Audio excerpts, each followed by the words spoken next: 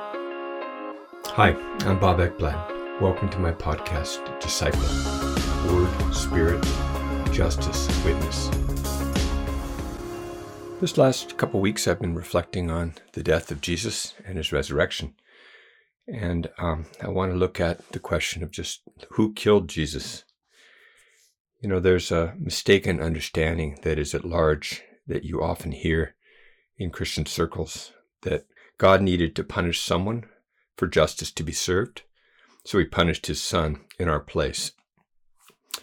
In reality, the religious leaders of God's people embodied the punishing God, punishing Jesus, and it was actually for our own good. And Jesus, he went along with it because that was his will. It was his way, God's way of subverting the power of death. But this doesn't justify their behavior. So let's check out some well-known depictions of God from John's Gospel. For the law was given through Moses, writes John in 1 verse 17. Grace and truth were realized through Jesus Christ. No one has seen God at any time, the only begotten God, who is in the bosom of the Father. He has made him known. So Jesus reveals the Father, and we need to remember that over and over again when we think about, who the Father actually is in relationship to the Son.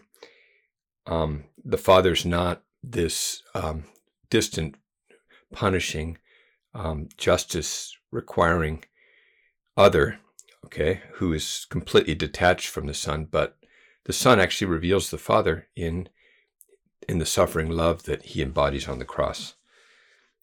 We see in John 1, again, the Word became flesh and dwelt among us, full of grace and truth. So there we go.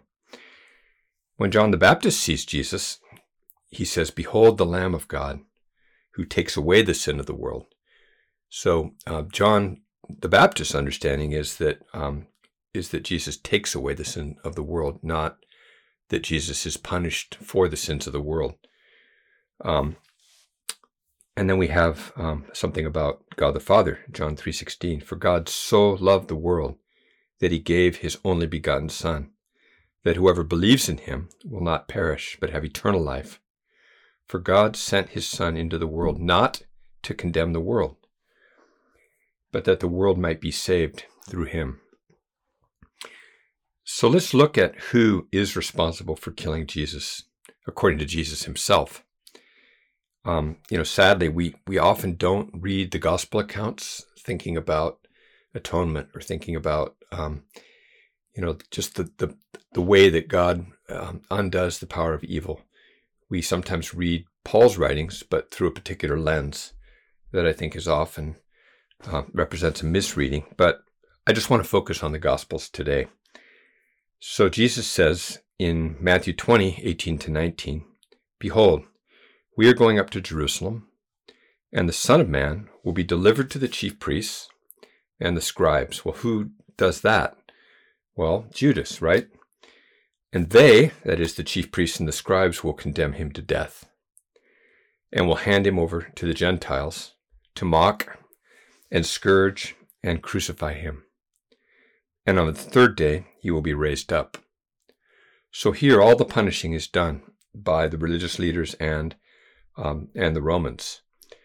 And God's role, rather than being the punishing God, is to raise up Jesus. Now, according to the narrator of Matthew, it says in Matthew 26:3, "Then the chief priests and the elders of the people were gathered together in the court of the high priest, named Caiaphas. And they plotted together to seize Jesus by stealth and to kill him." So there you go. The elders of the people, the chief priests, plotting together with the high priest, named Caiaphas, and how they're going to seize Jesus by stealth and to kill him. Well, why? Why are they wanting to kill Jesus? Well, we see in the gospel accounts that jealousy, rivalry, the fact that Jesus was gaining a following, I think that's definitely in play. they're described as saying, look, the world has gone after him. So they were threatened. They were threatened because the masses who were normally under their control, who were all about observing the law as they understood the law needed to be observed, which meant that they were under the power of these religious leaders, the Pharisees, the scribes, the high priests, the elders of the people. Jesus came along and was subverting that law by breaking the law left and right regarding the Sabbath, regarding clean, unclean laws, touching or relating with sinners and unclean people, touching dead bodies, engaging with women who were sinners, with tax collectors and sinners, eating with them. Jesus was threatening the status quo. He was messing with the whole social order by just breaking the religious rules, and people were liking it, especially the masses who benefited from his freely given healings and casting out of evil spirits. And he exercised an authority that the religious leaders didn't have, and that exposed them as not having authority, and there's statements all through the Gospels like that. And so they were uneasy. And, we read many statements in the Gospels about how they're worried about even the Romans taking away everything that they've gained if the whole world does continue to go after Jesus. Well, who would be threatened by Jesus now?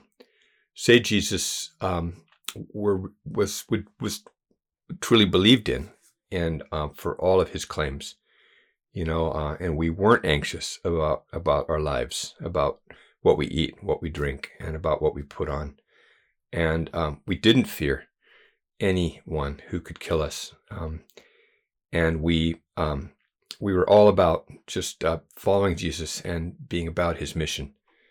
Who would be threatened if everyone just began to follow Jesus and saw him as the King of Kings and the Lord of Lords, who he is? Well, I think politicians would likely be threatened because they count on faith leaders to endorse them.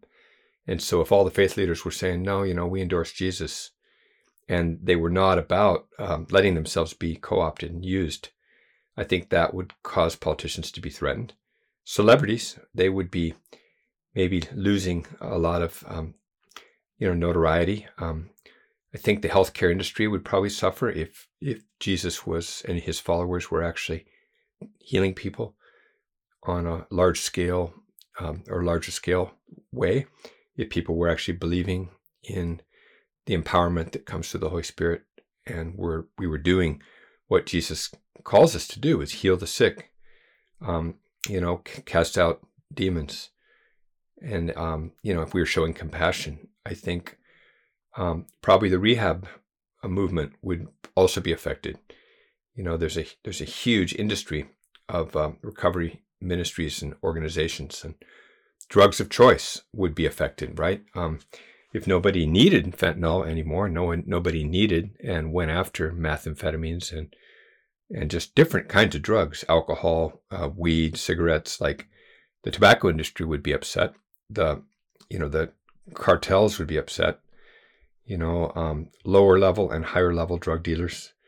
The porn industry would definitely be affected if all the Christians, were turning away from that and getting freed from unclean spirits, and, just being about deep inner healing and healing from sexual addictions. Casinos, marketers, investment brokers, banks, lots of people could be affected if there was a mass movement of trust and faith where, people were really following Jesus in a way that he calls for, I think. And in contrast, though, we see that, the religious leaders of Jesus's day were not endorsing him and were not, about calling people to full-on faithfulness and obedience and following Jesus.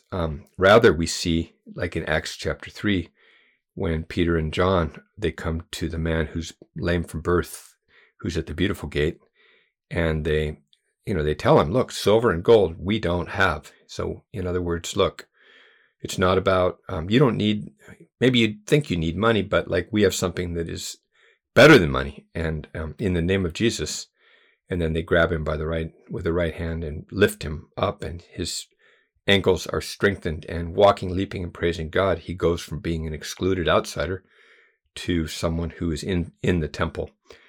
And there's a crowd that comes around him, and Peter preaches to that crowd and says, why do you look at us as if by some power or piety we have made this man well? And then he goes on to say, but you all disowned the holy and righteous one and asked for a murderer to be granted to you. But you put to death the Prince of Life, the one who God raised from the dead, a fact to which we're witnesses. And it's on the basis of faith in his name, Jesus' name. It's in the name of Jesus which has strengthened this man, whom you see and know, and the faith which comes through him has given him this perfect health in the presence of you all. So really, look, Peter and John are attributing blame not to God in any way. This would have been their opportunity to talk about penal substitution, but they don't. Instead, they attribute all the blame to the audience that are there, the insiders, that would have been the excluders, the clean enough ones who were able to be in the temple. And Peter calls them to repentance, and declares that they were ignorant and that God's forgiveness extended to them. But God also is the one who's described as raising up Jesus from the dead, which is the only thing that's attributed to God. And we see this in Acts 10:38-40, when Peter preaches again. He says, you know of Jesus of Nazareth, how God anointed him with Holy Spirit and power, and how he went about doing good and healing all who were oppressed by the devil, for God was with him. So there is a very positive, liberatory picture of God, isn't it? We are witnesses of all the things that he did, both in the land of the Jews and in Jerusalem. They also put him to death by hanging him on a cross. So once again, blame attributed to the religious leaders and the Romans, but just they're all called they. God, on the other hand, raised him up on the third day and granted that he become visible. So once again, another opportunity to talk about penal substitution, and it's not even, there's no hint of it. One of the things that we see that the religious leaders are doing everywhere in the narrative about around Jesus's arrest and his conviction and crucifixion is that they come with trumped up allegations and accusations against Jesus. We see in Luke 22 too that the chief priests and the scribes were seeking how they might put him to death, for they were afraid of the people. And so they sought to destroy Jesus after he cleansed the temple, and said, you guys have made it a den of thieves. Mark 11:18 and Luke 19:47. We see in Matthew 26, now the chief priests and the whole council kept trying to obtain false testimony against Jesus so that they might put him to death. They did not find any, even though many false witnesses came forward. This brings up another issue of just other lower level collaborators. Here you have religious leaders that wholesale are described as kind of going along with those that are in power and are against Jesus. And we see a movement of conformism, where religious leaders seem to all be pressuring one another to kind of follow the same narrative. And where do we see that today? I mean, we see it in our own society, this tendency of people to, follow a particular narrative and embrace a particular interpretation. And we have camps that, where dissenters are shunned or just not given platforms or deplatformed, right? We see this on many sides of the spectrum. And so anyway, Jesus is accused. A man comes and testifies that Jesus says, I'm able to destroy the temple of God and to rebuild it in 3 days. Matthew 26:61. And so there's people that are brought in, just described as a man or, someone. And who are these people? And who would be the equivalents of folks like that, like these individuals, these lower level collaborators today? We see that Jesus himself really stands up, and even though often he's silent, he does say things like in Matthew 26:64, I tell you, hereafter you will see the Son of Man sitting at the right hand of power and coming on the clouds of heaven. And wow, that really riles them up. They accuse him of blasphemy for calling himself the Christ and the King of the Jews. And Jesus doesn't deny that he's the King of the Jews. Pilate says, are you the Son of God then? And he said to them, or that's actually the high priest, are you the Son of God then? And he said to them, yes, I am. And they said, what further need do we have of testimony? That's Luke 22:70, 71. So, and then they come and they accuse him before Pilate. And they say, we found this man misleading our nation and forbidding to pay taxes to Caesar and saying that he himself is a king, is Christ a king, Luke 23:2. And then in John 19:7, they say, we have a law, and by that law he ought to die because he made himself out to be God or the Son of God. So here we see that they came up with theological reasons, and all over the place. They're offended because he identifies himself as the Son of God and as the Christ, and so they're so threatened that they're willing to almost do anything to be rid of him.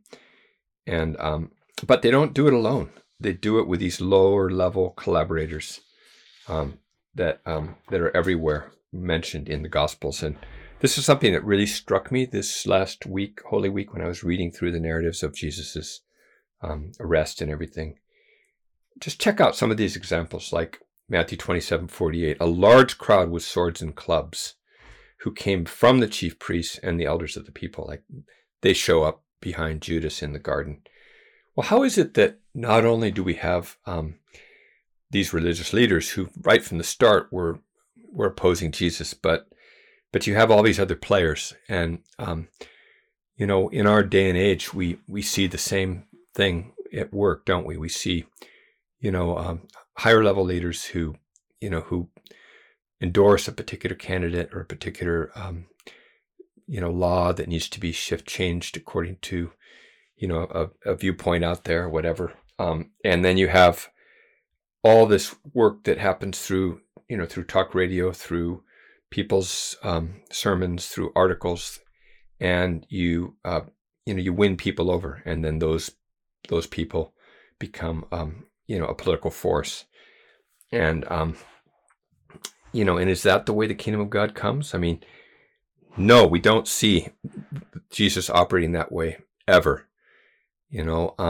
Jesus has other collaborators that are working in the midst of all of these situations that we're going to identify briefly in a few minutes. But we've got the powers, and then their lower level people. Peter, he cuts off the ear of Malchus. He had a sword, and he cuts off the ear of the high priest's slave, who's there, right? And he's there because he's a slave. But and then later, when there's a slave girl who was a relative of the one whose ear Peter cut off, that person, the slave of the high priest, says, "Didn't I see you?" That is Peter, in the garden with him. And Peter denies it again. But see, there we have even lower level people, slaves who are related to other slaves, who are part of the accusing group that are antagonists against the Jesus movement, against Jesus's disciples. We see in Matthew 27:60, many false witnesses came forward. John 18:17, the slave girl who kept the door said to Peter, "You're not also one of this man's disciples, are you?" Like putting him on blast. John 18:22, one of the officers standing nearby, when Jesus says, "Hey, I've everything I've been doing publicly," he struck Jesus, saying, "Is that the way you answer the high priest?"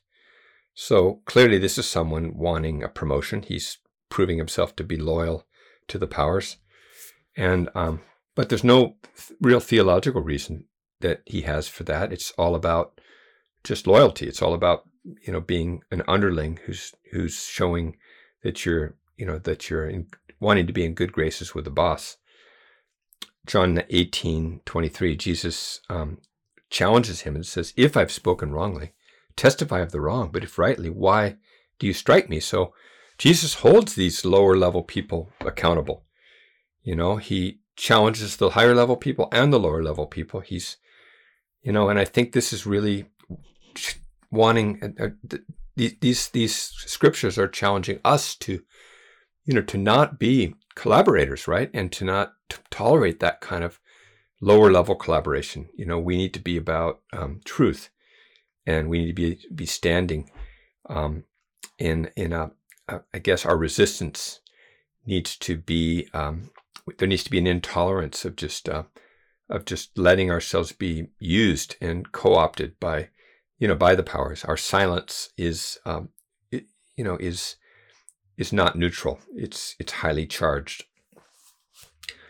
The chief priests and the elders, they persuade the crowd to ask for Barabbas to be released and to put Jesus to death. Well, how is it that the crowd are persuaded? How is it that the masses get persuaded that that yes, we need to just keep sending billions of dollars to Ukraine, or yes, we need to possibly go to war with China or with Iran, or we need to build a bigger wall and just deport people, or yes, we need to put people to death on death row and expedite those deaths so that we actually, justice is served according to certain people.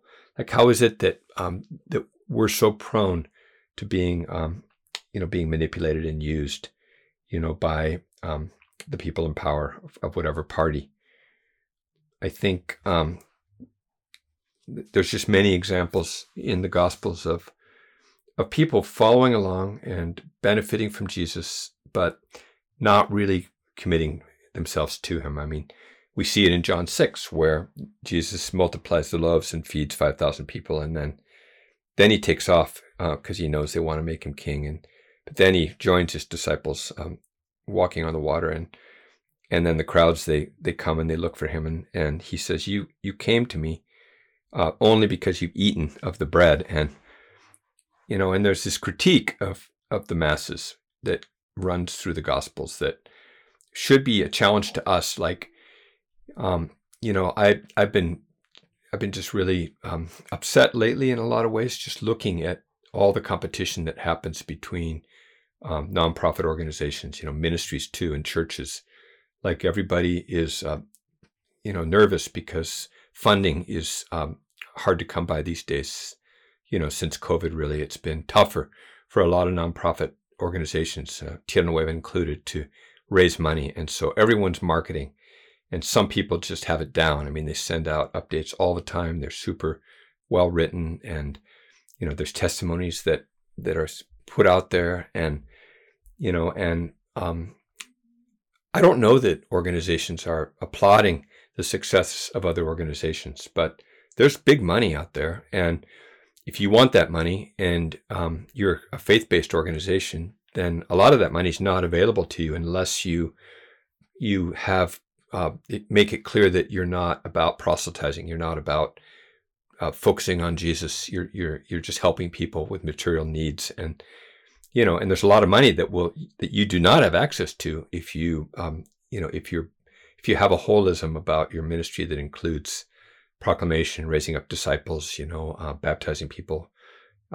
praying for people, things like that. It's what gets privileged are like help ways that organizations that help people concretely in ways that are visible, like that help people with their reentry process coming out of prison, or help the homeless get into housing and get jobs. And of course, we need to be doing that, no doubt about it. However, it's sad to me that a lot of organizations that started out faith-based suddenly have board members that aren't Christians and are watering down their mission statements to make themselves more, viable to grantors that are not faith-based grantors. And, and I think, we have people going along with that, and there's competition. There's a lot of competition. There's a lot of money that is being channeled towards, towards organizations that promote a particular agenda. And there's a lot of money going into, propaganda, into media that seeks to influence public opinion, and, a lot of money that's trying to shift, people's views on lots of things. And, and Jesus really, I think, is calling us to this narrow path of radical trust in this one who is being discarded by everybody, including the very masses who were saying, Hosanna, blessed is the one who comes in the name of the Lord, who are lauding Jesus when he comes in, on Palm Sunday. And, and then suddenly they are just so fickle and manipulatable, and they are crying out, crucify him, the next minute. And I think we haven't really changed much since then. So, how do we hold a posture of resistance, to the pressures that are on us to just bow to the God, the sort of the highest power of our world, which is mammon, money, and the love of money, and which is described as being the root of all evil. The love of money is the root of all evil. And really, following Jesus is about like this radical trust. Don't seek after the things that the Gentiles seek after, that the pagans, so to speak, of the day, who are worried about what we eat, drink, and put on, about just security, which of course seems absolutely understandable and normal that people would seek after security who are poor. But Jesus says, no, don't be anxious, but seek first the kingdom of God and his righteousness, and all these things will be added to you. So, Matthew 6:33 is such a radical call that I think we need to go back to over and over again. Pilate is wanting to distance himself from what he is seeing is really a messed up situation. The accusations against Jesus he doesn't buy him. And, he, in Matthew 27, he says, I'm innocent of this man's blood. See to that yourself. And then all the people says in Matthew 27:25, and all the people said, his blood shall be on us and on our children. So look at that, like, talk about conformity. And yet his blood being upon them and upon their children, ironically or just amazingly, is actually a declaration of salvation, through his blood, which was poured out for the sins of the world, including those people and their children. In John 19, we have soldiers that are described as twisting together a crown of thorns and putting on his head and putting a purple robe on Jesus and coming up to him and saying, "Hail, King of the Jews," and giving him slaps in the face, and people spitting on him. And one of the soldiers in John 19:34 pierced his side with a spear. And, and so all of these people that are just going along with the system, we see the same thing today, right? When you have, when the Nazis came to power, you had just masses of ordinary Germans that went along with it. When the Ku Klux Klan was in its heyday in Indiana in the 1920s, I was just reading this book about that. There were so many people that were part of the KKK, and it was just this mass movement until the top guy sort of got exposed as being a super corrupt person, and then it lost a lot of its a lot of people turned away from it. But there's just a lot of evil that happens in the world through just the phenomena of just people conforming, to I guess the viewpoints of very articulate and charismatic leaders. And we live in a day when there's so many completely deceptive narratives happening, and we need to, as disciples of Jesus, be much more closely tethered to Jesus and abiding in his teachings and deeply connected to him.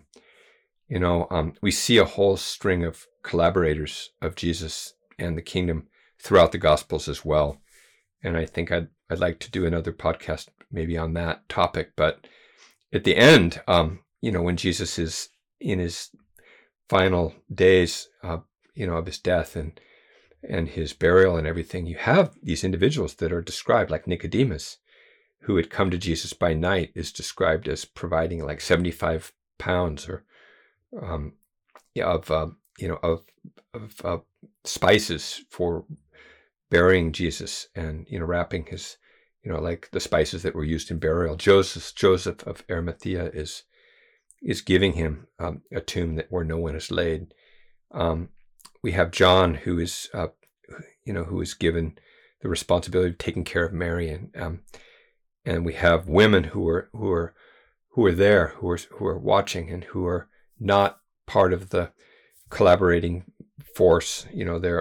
They're grieving, and they're watching from a distance, and then they come to the tomb, and they're some of the first ones to receive the revelation, to have the resurrected Jesus show up, and he does. He comes and he meets them on the resurrected Jesus, and and he comes to the humblest ones and empowers them to be the ground zero, really, of the movement to which went from just people bearing witness. We've seen the Lord, and he says, meet us up in Galilee. Let's meet up in Galilee, and the movement happens through believers who in the immediate aftermath of this brutal and unjust crucifixion are carriers of the message, of the subversive message, that the worst that the powers could do to Jesus couldn't stop him because he's alive. And so if we go back and we just revisit the question of, like what God is embodied, is there any sign of a God who is requiring, death, and who, is requiring that someone be punished in, the gospel accounts of Jesus' death? The only group that really embodies punishing God are the religious leaders, who are accusing Jesus himself, God in the flesh, of blasphemy. And they're embodying their understanding that God must punish blasphemy and the breaking of the law, through the death penalty. And they're the ones that embody this kind of penal substitution in a way. They're the ones that even say that it's better that one man dies for this, for the nation, than that all perish. And so really, they're the ones that require that Jesus die. And Jesus, in reality, is described as giving himself to them, to us. When he breaks bread with his disciples, when he celebrates the Passover with him on the eve of his arrest, what does he say? He says, he breaks the bread, he gives thanks and breaks the bread and said, "Take and eat. You all." He doesn't give his body to the Father as a sacrifice, but he gives it to us. He says, you guys take and eat. This is my body, which is broken for you. And he doesn't offer up the blood, his life, to the Father, but he says, this is my blood. Drink ye all of it in remembrance of me. He tells his disciples, and in John 6, that they must, eat his body, eat his flesh, and drink his blood, or they have no part in him. So it's us, it's we humans that need Jesus's body and blood to be sacrificed to us in a way by God. It's God who gives himself to us. For God so loved the world that he gave his only begotten Son. It's God who gives himself to us, and but the whole movement of God's death in Jesus, or Jesus's death as the Son of God, happens because of this perverse theology that is embodied by the religious leaders of Jesus's time, that led them to actually put to death the author of life, and that's how the author of life, in the end, overcame the worst that humans could do. So let's remember that and meditate on that and seek to live lives in alignment, with Jesus's way of resistance.